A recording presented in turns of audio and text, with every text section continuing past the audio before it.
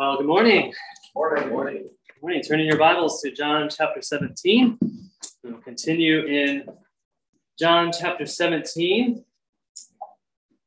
This week and over the next several weeks, we will immerse ourselves in the prayer of Jesus as he was leaving his disciples and this world and headed to the cross. This is the longest recorded prayer offered by our Lord during his public ministry on earth. It has been rightly designated as the high priestly prayer. Pastor Jared gave us a great introduction to this last week, and we'll continue in it for the next several weeks. Jesus has just washed his disciples' feet. If you remember back to chapter 13 through 17 is all really one unit of text. It's all playing out as the Lord has humbled himself, washed the feet of his disciples, instituted the Lord's Supper at Passover. He's been teaching them in chapters 14, 15, and 16, and now he offers this prayer. He's just given them words of comfort, love, peace, and joy, knowing that their hearts are sorrowful and will become even more sorrowful, and that they will be greatly troubled and sad as they witness his death on the cross. He knows where he's going. He's telling them directly. They don't understand it completely, but they're starting to wonder what's happening here. Because he says, you're going to have sorrow. And I know you're sorrowful, but that will be turned to joy, he says. His words were for them, and they are for us today also. So I want us to read this text and understand that this is Jesus's prayer. He's praying for himself. He prayed for his disciples, and in it all, he was praying for us also. We'll see that in the text. His prayer was also for you and for me. So as we read this, we don't need to be thinking, oh, this was for them back then. It was, but it's also for us today. And we need to hear these words. In his prayer, we will see some themes come out. God's glory, the glory of God, the glory of Jesus that we've even been singing about in these hymns. The unity of believers, that we will be one as Jesus and God the Father are one. Unity of believers. Fullness of joy, verse 13. His joy would be made full in us. And God's love, as he has given us command, this is my commandment, that you love one another. We will see that also here in his prayer. And so this text is so deeply beautiful and glorious and robust and rich. I thought we need to read the prayer in its wholeness, in its entirety. So basically the chapter. We need to see it in its fullness. And then begin working through it. And I can't tell you how much I've struggled to come up with an outline for this. Because this isn't one of those linear bullet point type of things. I mean, you can make it into that, but if you do, you start throwing things out. It's like, pouring batter into a waffle iron, and you got all this extra batter, and you put the waffle iron down, and all the stuff sprays out the sides, and I don't want to just cut that off around the edges and throw it out. So that's why we're gonna walk around this text for the next several weeks. We're gonna walk in and through this text, and it might not be a perfect bullet point outline, and God has told me that that's okay. that's okay. And actually, I was actually pretty frustrated. I was telling Katie, she's always asking me, how do you feel about your sermon? And I said, honestly, I feel terrible about this sermon. This is not I don't feel good about this. This thing is just so big, so glorious, so amazing. I can't even begin to find the vocabulary to describe how wonderful it is. And I can't even outline it well. At least I don't think I have. And she's like, sometimes those are some of your best sermons. I'm like, okay, we'll see. You'll be the judge. So forgive me if it's not neat and tidy and all packaged up with nice little bullet points and everything. But what I want us to see today and over the next several weeks is the glory of our Lord God and Jesus Christ and how that impacts our lives today. Because I think there's a big disconnect in our lives in regard to God's glory and our joy. I think we have trouble connecting those two things. I know I personally do. And so let's read this text and we will walk through it together and enjoy the journey, I pray. Let's pray before we read the text. Father, we do pray for your help, God. We need your help. We need your help, Lord. Fill us with your Spirit. Help us, Lord, as we encounter your word, your truth. Even in this prayer, the words say, your word is truth. May your word penetrate deeply into our hearts, God. May we put aside all the distractions of the day and of the week and center our thoughts and affections on you. And God, I pray that you would show us your glory today in these words. Help us to not just see it, not just to know about it, but to feel it in our souls, God, and have an experience of your glory in and through us in this time. And may that pour out into our hearts and fill us up with your joy, that your joy may be fulfilled and filled in us. And that would pour out of us and into this world as image bearers of Christ in this world. May they see your glory in our hearts and your joy in our hearts. May this world turn to you and give you praise and glory. And so do that work in our hearts now, we pray in Jesus' name. Amen. John chapter 17, Jesus has just been teaching his disciples. And when Jesus had spoken these words, verse 1, he lifted up his eyes to heaven and said, Father, the hour has come. Glorify your Son, that the Son may glorify you, since you have given him authority over all flesh to give eternal life to all whom you have given him. And this is eternal life, that they know you, the only true God, and Jesus Christ, whom you have sent. I glorified you on earth, having accomplished the work that you gave me to do. And now, Father, glorify me in your own presence with the glory that I had with you before the world existed. Verse 6, I have manifested your name to the people whom you gave me out of the world. Yours they were, and you gave them to me, and they have kept your word. Now they know that everything that you have given me is from you. For I have given them the words that you gave me, and they have received them, and have come to know in truth that I came from you, and they have believed that you sent me. I'm praying for them. I'm not praying for the world, but for those whom you have given me, for they are yours. All mine are yours, and yours are mine, and I am glorified in them. And I am no longer in the world, but they are in the world, and I am coming to you. Holy Father, keep them in your name, which you have given me, that they may be one, even as we are one. While I was with them, I kept them in your name, which you have given me. I have guarded them, and not one of them has been lost except the son of destruction, that the scripture might be fulfilled.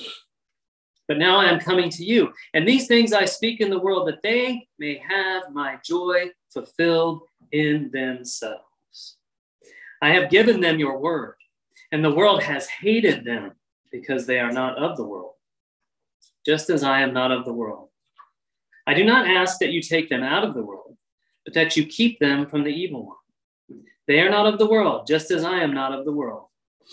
Sanctify them in the truth. Your word is truth.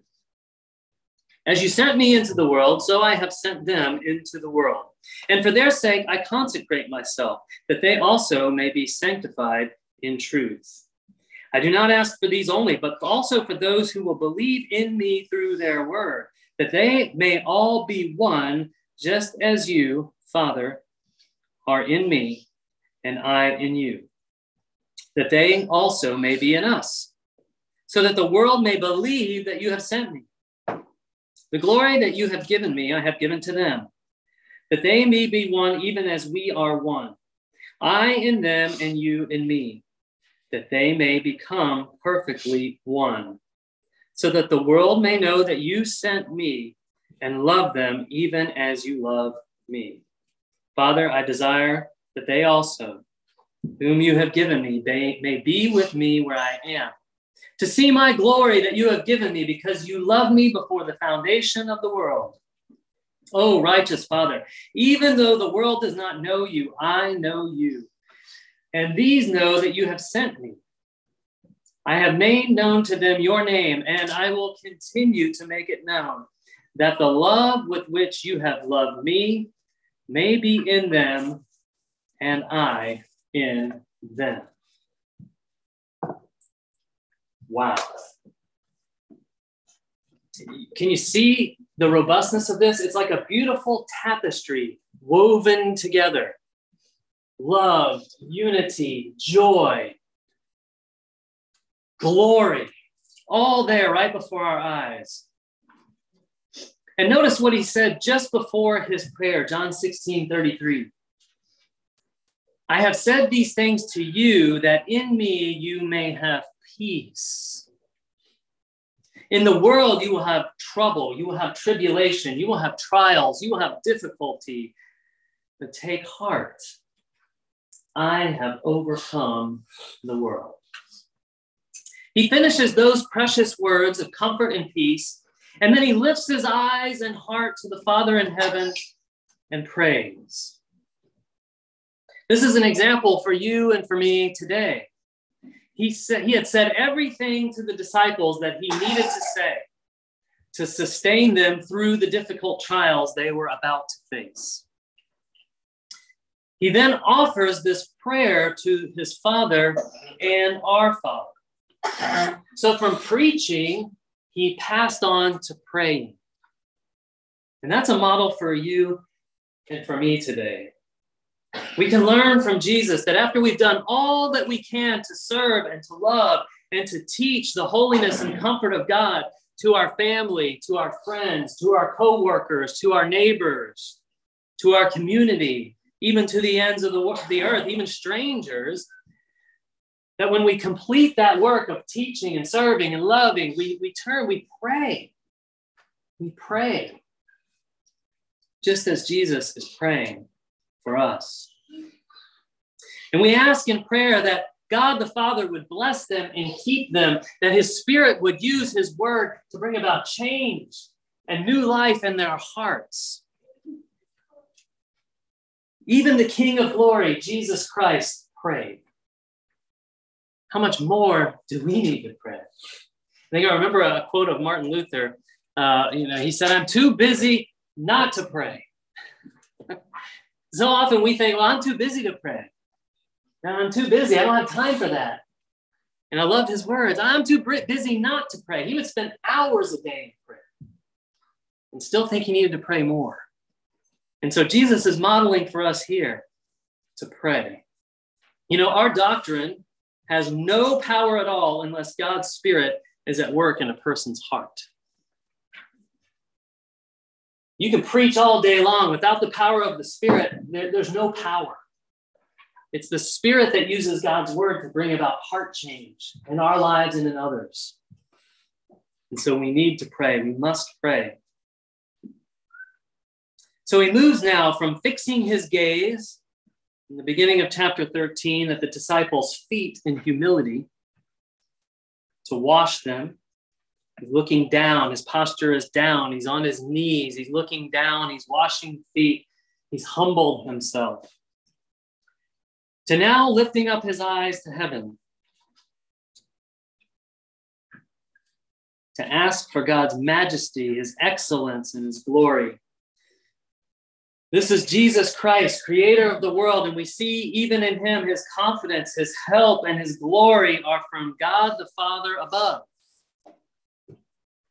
And in these chapters, we see the dynamic of the Trinity, the triunity of God, God the Father, God the Son, God the Spirit. They're all here in these chapters 13 through 17, and they're all seen in their specific attributes and work for our benefit. And so as we walk through the text, we can see he's praying for himself in the first 5 verses. Then he's praying for his disciples, and then he finishes praying for all who would believe in him throughout history. And it's all woven together. And as I've been reading it over and over again since the summer, for me, it's really centered in on verse 13. We see Jesus's desire, our Savior's desire in his heart, that we have the love, joy, and peace of God in our souls, and that his joy be made full in us. Verse 13. And this is really only possible and happens through the work of the Holy Spirit in our hearts as we hear his word, understand his word, and are kept in his word, which is truth. It is the inerrant source of truth in our world today. And many people want to know the answer to that question. What is truth? Even Pilate asked Jesus as he's interrogating him, what is truth?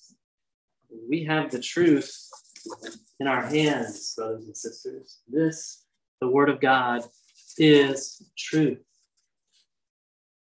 You can believe that. You can trust in that.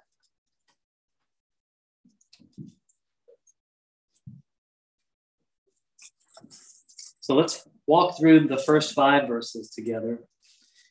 He says in verse 1, the hour has come. And that's a new statement, isn't it? Because all along through the gospel, you see, my hour has not yet come. My hour has not yet come. My time has not yet come. Don't tell anybody about this miracle. My hour has not yet come. Jesus, knowing that his hour had not yet come, he eludes their grasp. All up to this point, the hour had not yet come. But now the hour has come. It's here. This is the 7th and the last time Jesus refers to his momentous hour. It's the greatest and most critical hour of all human history.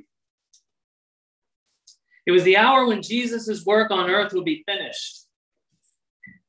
The Lord of glory would be made sin for his people and bear the holy wrath of God. It was the hour he would die. And you can even extend it beyond the physical 60 minutes of an hour, that he would die and rise again to fulfill the prophecies concerning Messiah and ultimately bring glory to God the Father in doing so. That's what it was all about, Philippians 2, for the glory of God the Father. And so he asks, glorify your Son, that the Son may glorify you. This is all about the glory of God. And this is the mega topic that I have felt crushed by this week as I've been preparing. How do you preach on the glory of God? Books and volumes of books could be written on the glory of God. And I struggled even with the vocabulary to express it because it's so multifaceted. So he's talking about the glory of God. Glorify the Son, that the Son may glorify you.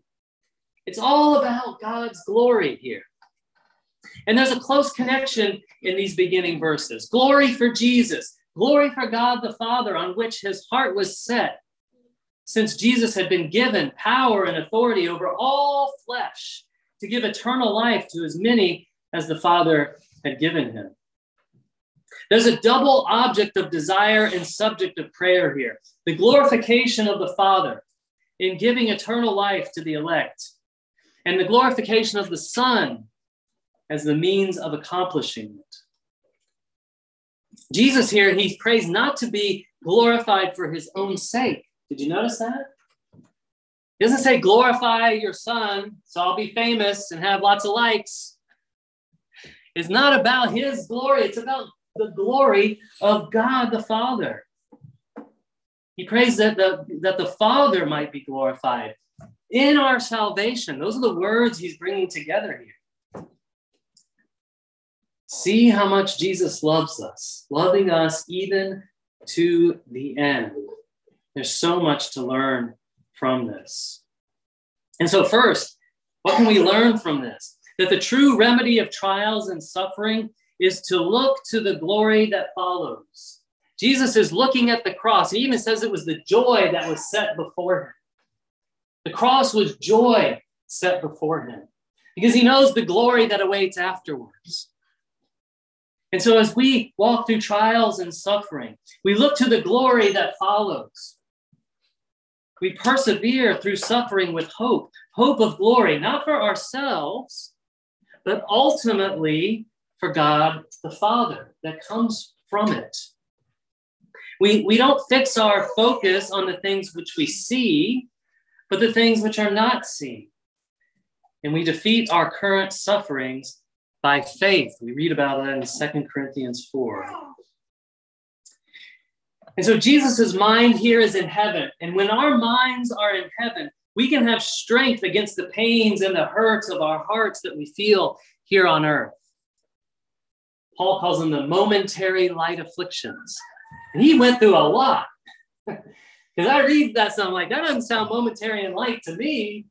That sounds rough. I mean, you're in prison, you're getting beaten, stoned almost to death. They leave you for dead. He calls that momentary in light because he understands the eternal weight of glory that's to come. And next, notice that Jesus wanted to be glorified by the Father and for the Father, not by men or to be honored by the world. He's not talking to his disciples now and saying, all right, now's the time, grab your swords. We're going to go out and get some glory for ourselves. And he had the power to do that. But that's not his aim. That's not his direction. He's not seeking glory for himself. He's seeking glory ultimately for God the Father. And so this should be our desire also. And this is where, I think we go day to day. I go most days. I'm not thinking about God's glory. And the Lord's just like, well, what are you doing then? What are you living for? What's your purpose? Well, what's the chief end of man?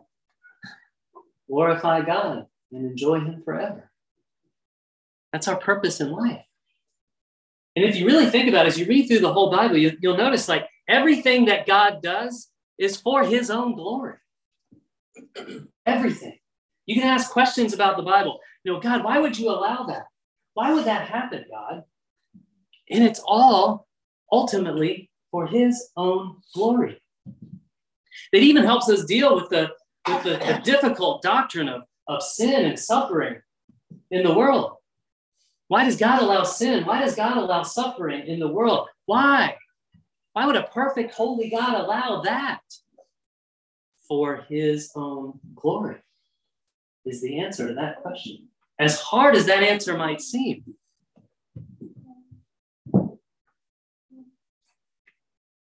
And so Jesus' ultimate desire is the glory of God the Father. And that is the example he is setting for us.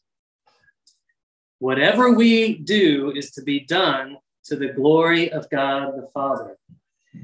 Nothing should be asked from him that isn't ultimately for his glory.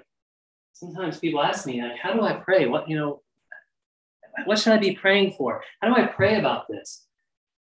I don't have the specific words for you, but I know in your heart you need to know that what you're praying is ultimately going to lead to the glory of God.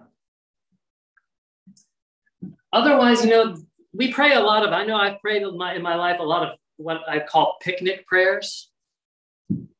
God, please not let it rain today. I'm praying for great weather for my picnic while the farmer over there is praying for rain. So what's God do with that, right? I think of that as kind of like a picnic prayer. I'm praying for that one thing for my own benefit. That's not for God's glory. That's for my great picnic. Now, is it wrong for me to pray that way? No. But is that lining up with everything we're reading here in John 13 through 17? No. If I'm honest, it's not.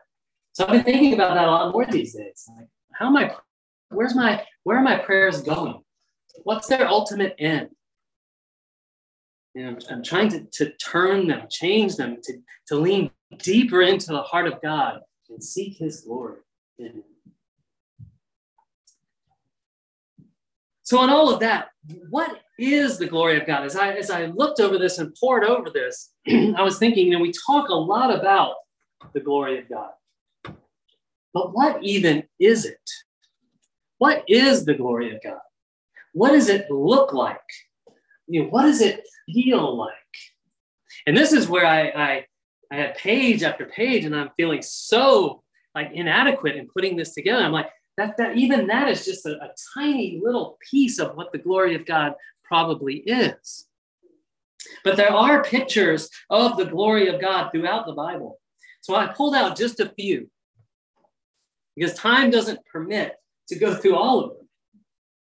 But I pulled out a few. And one of the first that came to my mind was in Exodus 33. We see Moses begging God, pleading with God, God, please show me your glory, he said. God, please, he's begging, he's crying out, please show me your glory. You see, Moses walked with God. He saw God in a limited way. He experienced God in a way most of you and I will not. And even at that point, he was asking for more glory. Please show me. He knew there was more that he hadn't experienced yet. In Exodus 33, he says, please, God, show me your glory. And listen to what God says to Moses. Some of you are familiar with this passage. God says, I will make all my goodness pass before you and will proclaim before you my name, the Lord. I will be gracious to whom I will be gracious, and I will show mercy on whom I will show mercy. But, he said, you cannot see my face, for man shall not see me and live. Now, that's a head scratcher right there, because I've seen other verses where it's like, oh, they were with God face to face. But what has to be meant here is like, I can't show you, I can't fully let go for you or fully take the veil off, because you'll just die. And you can't see my face and live. You can't see and experience my full glory and live. Verse 21 there, and the Lord said, behold, there is a place by me where you shall stand on the rock. And while my glory passes by, I will put you in a cleft of the rock. It's like a little crevice. I'll hide you in there. So God's going to take him and even put him into there. He didn't say, Moses, you go in there yourself. God's doing this. I'm going to put you in that little crevice, cleft of the rock. And while my glory passes by, I'll put you in the cleft of the rock, and I will cover you with my hand to protect you, because, man, you can't handle all this glory now, until I have passed by. Then I will take away my hand, and you shall see my back, but my face shall not be seen. Whoa. That's power. That's glory. Glory, we don't even have words, vocabulary to describe. That it would just kill anyone who's in the presence of it. That's why in the resurrection, we need glorified bodies to be in the presence of the Lord God. Because these earthly bodies, warts and all, can't handle it. Can't survive it. Our earthly bodies cannot experience the full glory of God and live. When people are in the presence of the glory of God, they fall on their faces as if they're dead. Even in the presence of angels, which have just a fraction of God's glory, they fall on their faces like dead men, the Bible says. Read it over and over again. And they're constantly saying, oh, don't be afraid. That's how you know it's a true angel of God, because they'll first thing out of their mouths is, oh, don't be afraid. Don't be afraid. Demons don't say don't be afraid. They don't talk like that. They want you to be afraid. That's how they control. So that's the kind of glory that we're talking about here. That's how powerful and glorious God's glory is. it reminded me, like, so Pub loves Godzilla movies. So we were watching Godzilla, and, Godzilla got zapped by the oxygen sucker bomb thing in the Godzilla movie. And so he had to go back to his cave and be refreshed. And so they reignite Godzilla with this nuclear weapon. And now Godzilla's like supercharged, right? And so he's coming to save the day. Some of the kids have seen Godzilla, you know this. And Godzilla shows up on the scene in the city, and he's getting all charged up. And he goes from like blue light Godzilla mode to like anything in like a 5-mile radius of Godzilla is consumed. That's how powerful and awesome the King of Monsters is, right? And you watch that in the surround sound and all the lights and everything, you're like, whoa, that's a powerful being right there.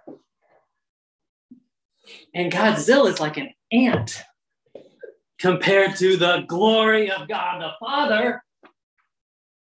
That's the kind of glory we're talking about here. It's like Godzilla times 1,000,000 glory.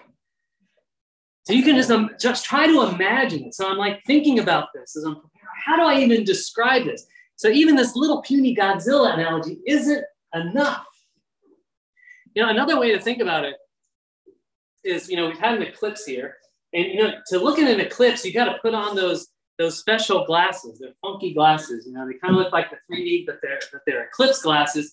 And man, everything looks black, right? And you got those glasses on. They're super, super, super shady because your eyes, you're going to be looking at the sun, and your eyes can't handle the power of the sun, right? Don't go out there and try looking at the sun.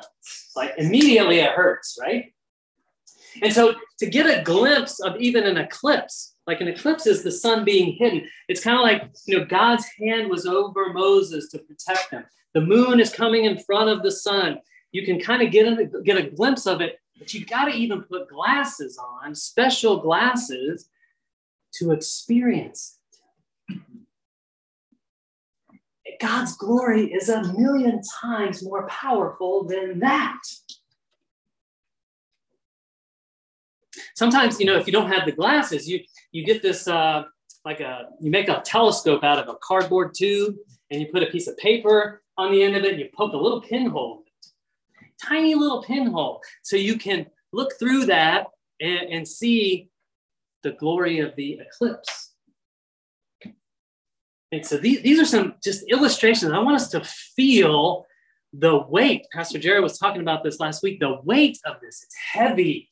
It's God's glory. It's bright. It's shining. It's powerful. It has mass. It's heavy.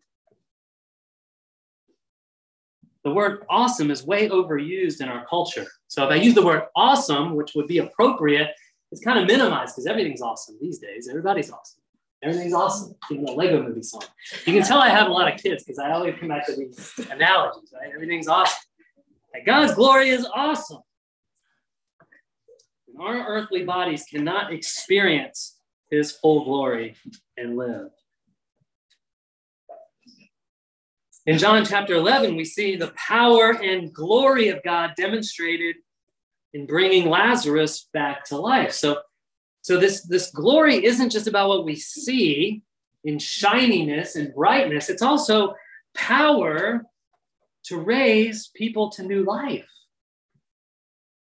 Jesus told Martha, you remember, did I not tell you that if you believe, Martha, you would see the glory of God? Martha saw the glory of God manifested in bringing Lazarus out of the tomb. Peter, James, and John saw the glory of God when on the mountain with Jesus, the mountain of transfiguration. We can read about this in Matthew 17. It says he was transfigured before them, and his face shone like the sun. So this is Jesus here. Powerful, all-powerful, almighty God. His face shone like the sun. His clothes became white as light. Man, that would be cool to see. And behold, there appeared to them Moses and Elijah talking with him. And Peter said to Jesus, Lord, it is good that we're here. If you wish, I'll make 3 tents, one for you, one for Moses, one for Elijah. He was still speaking when, behold, a bright cloud overshadowed them. And a voice from the cloud said, I'll do my God voice here. This is my beloved son. That's not a very good God voice, sorry. With whom I am well pleased. Listen to him. And when the disciples heard this, what did they do? They fell on their faces and were terrified. Too much power. They couldn't bear it. It's like their legs collapse out from under them. They fall to the ground. But Jesus came and touched them, saying, rise, do not be afraid. John saw a vision of his glory when he saw the new Jerusalem coming out of heaven from God. In Revelation 21, we read about this. Revelation 21, verse 9, then came one of the 7 angels who had 7 bowls full of the 7 last plagues and spoke to me, saying, come, I will show you the bride, the wife of the Lamb. And he carried me away in the spirit to a great high mountain and showed me the holy city, Jerusalem, coming down out of heaven from God, having the glory of God. Its radiance like a most rare jewel, like jasper, clear as crystal. I saw no temple in the city, for its temple is the Lord God, the Almighty, and the Lamb. And the city has no need of sun or moon to shine on it, for the glory of God gives it light, and its lamp is the Lamb. That's Jesus. The glory of God is so brilliant, brothers and sisters, and it's so bright that there will no longer need to be a sun or a moon to give light to the new heavens and earth. God's glory will be our light. There will be no longer any darkness or night in that time. Think about that. There'll be no sun, there will always be illuminated by God's glory. There'll be no more darkness or night. The glory of the Lord will shine continually on all creation, and God will be our light. That's Revelation 22, verse 5. That's the kind of power and glory God has. And Jesus shares in his Father's glory because he is one with God the Father. And he has told us that over and over and over again. And so his prayer and his desire here is that his death will glorify God. In his dying, that God the Father will be ascribed even more glory. Now that's another way glory can be manifested. It's through like praise or we read in the Bible, give glory to God. So I've always wondered about that. How do I possibly give glory to God? Well, it's through my praising, it's through my worship, it's through my humility. I direct and I reflect. Any of the goodness of God and the glory of God is to be like, we're to be like mirrors. Pastor Jared was talking about this last week. We're to be like mirrors that reflect that out into the world. It's not for us to just soak up for ourselves. We're to be mirrors that reflect the glory of God into the world. And so we, in our lives and in our words, we give glory to God. We don't take the glory for ourselves. Thank you so much for your service, brother or sister. Yeah, that was great of me, wasn't it? That's not what we do it for. Right? You don't want to think of it that way. Like, yeah, I wanted to show my love for you, my love for God. I'm going to give glory to God for that and mean it. And so his prayer and desire here is that his death will glorify God. He doesn't even ask to be saved from this hour. He said even that earlier on, like, should I even ask that I be saved from this hour? No.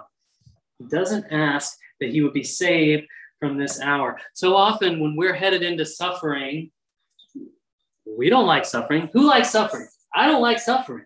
And so I often ask, God, please, don't let me go through that. And it seems like the more I pray for things like that, the more I go through it. God, save me the burden of XYZ. Oh boy, that burden's on me heavier than I've ever thought it could be. Oh Lord. So I'm not going to pray save me from this hour, but God, sustain me through this terrible experience so that you may be glorified in it. That's a better prayer. And that's God's prayer. Or that's Jesus's prayer. Now look at verses 2 and 3. Here we see Jesus gives eternal life. He says in his prayer, since you have given him authority over all flesh. So God the Father has given the Son authority over all flesh to give eternal life to all whom you have given him. And this is eternal life, that they know you, the only true God, and Jesus Christ, whom you have sent.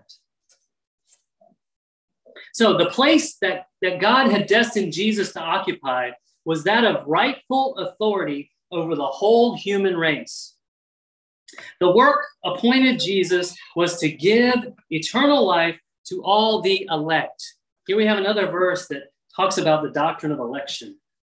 And we see a further confirmation of what we saw in John 6 and John 10, that God the Father draws his chosen ones to Jesus. They hear his voice and they come. And how does that happen? Well, it happens through us sharing the gospel with the world, with our mouths. We've got to speak it. We've got to proclaim the gospel in the world. It's not enough just to be kind and loving and serving. We have to tell people why we're doing it. We're doing it to give glory to God the Father and because Jesus loves them. Because Jesus loves me, and by trusting in the Lord Jesus, you can have salvation by his grace through faith. We need to say those words. And I understand I'm a sinner. I need a Savior. And I'm trusting in Jesus for that. We need to share the gospel with the world. And when they hear his voice, his sheep are out there. We know this from his word. When they hear his voice, they believe and they come. God knows them and they know him.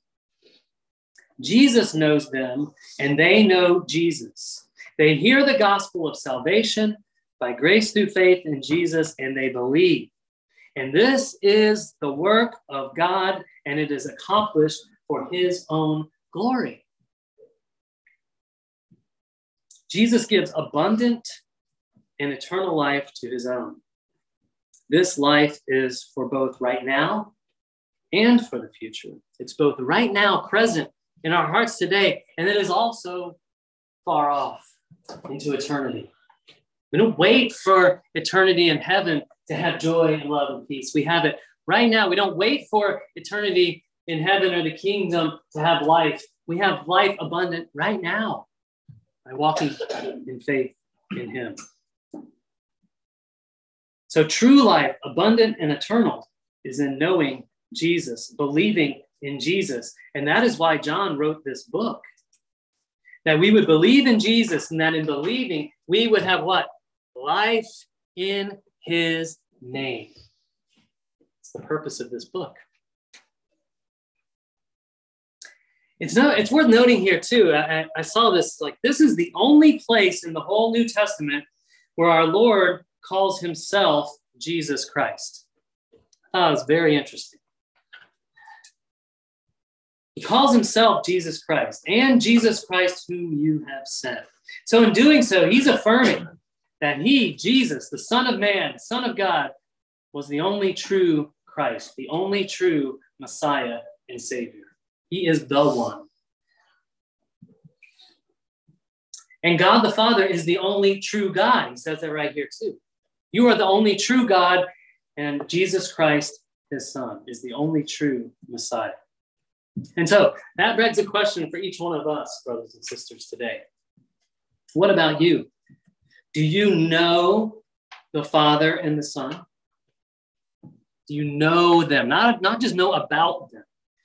Everyone in this room knows about them because I've just preached this message. So if you're even faintly paying attention, you know about God the Father and about Jesus, his Son. But do you know them in your soul and in your heart? Do you know them?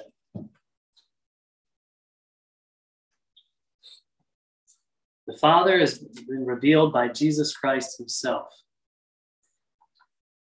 If you know Jesus, you know and love God the Father. If you know and love Jesus, you know and love God the Father.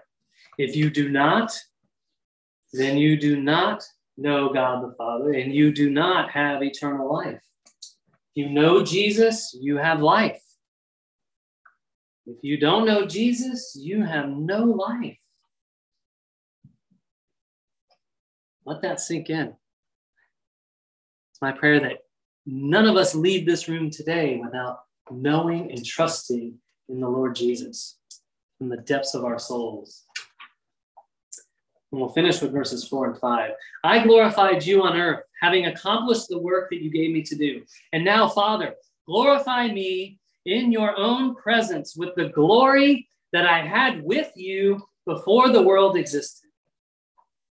Jesus accomplished the work the Father gave him to do. He had performed the Father's will. He had delivered his message. He had not only taught, but perfectly lived the truth. He had defeated sin and brought in everlasting righteousness. We read that in Daniel chapter 9. He put away sin by the sacrifice of himself. And so he glorified the Father on earth and finished the work given him to do. Having endured the cross, he was fully entitled to enter in to the joy set before him. Having poured out his soul unto death, it was fitting that the Father should divide him a portion with the great, Isaiah 53. Having glorified the Father on earth, it was fitting that the Savior Jesus should be glorified in heaven with the glory that he had laid aside, that he had in the presence of God before the world even existed. We read about that in Philippians 2. He didn't consider equality with God a thing to be grasped or held on to, but he laid that aside, humbled himself, took the form of a man, was obedient to the will of God, even to death on the cross, so that his name would be lifted up and magnified. Name above all names, King of kings, Lord of lords. All would praise him to the glory of God the Father. So what do we do with all this, brothers and sisters? How does this impact our lives today? And what do we do with this? Well, we can try to understand and follow the way that Jesus modeled for us. Jesus is modeling these things for us. He's speaking these words for our benefit. He didn't have to speak this prayer out loud. He's one with the Father. He spoke it out loud for you and for me, for our benefit, for his disciples' benefit. So we would know. And so we put aside living for our own glory and focus our thoughts and attentions and affections on living for the glory of God. Take an inventory of your heart and what you do day after day after day. Am I doing this for my own glory? Am I doing this for the glory of my children? Am I doing this for the glory of my business? Am I doing this for the glory that I would have in my bank account or whatever, my reputation? What am I doing this for? What am I living for? Young people, the earlier in your lives you can understand this, the more joy-filled life you will experience. You know, people that get to the end of their lives, they never understand this. They're living for their own glory and they're never, ever satisfied. Ever. Read the book of Ecclesiastes.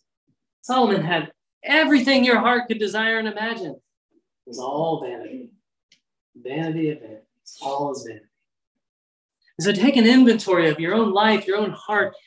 Am I living for God's glory or am I living for my ego, my own glory? And redirect that. I'm not saying you go off and be a monk somewhere, in a monastery or anything like that. You know, we live in the world. We're not of the world. Jesus was in the world. He wasn't of the world. Okay?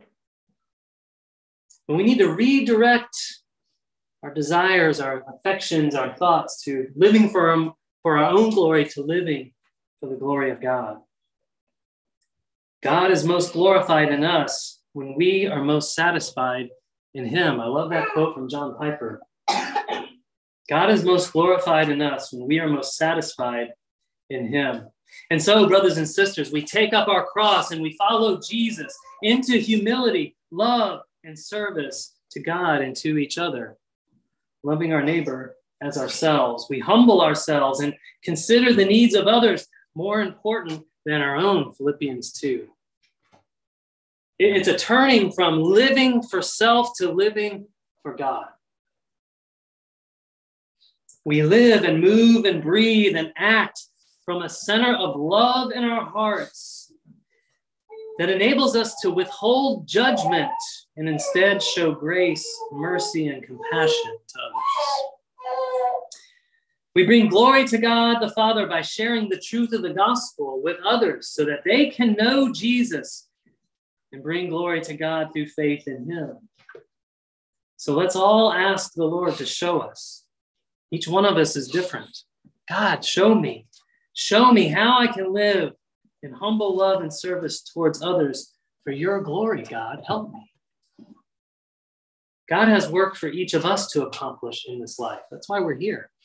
He has work for us to accomplish. He had work for Jesus to accomplish. Jesus accomplished the work. He has work for you and me to accomplish in this life. That's why we're here, young and old. Let's keep our eyes and hearts on him and live to accomplish that work for God's own glory. Amen.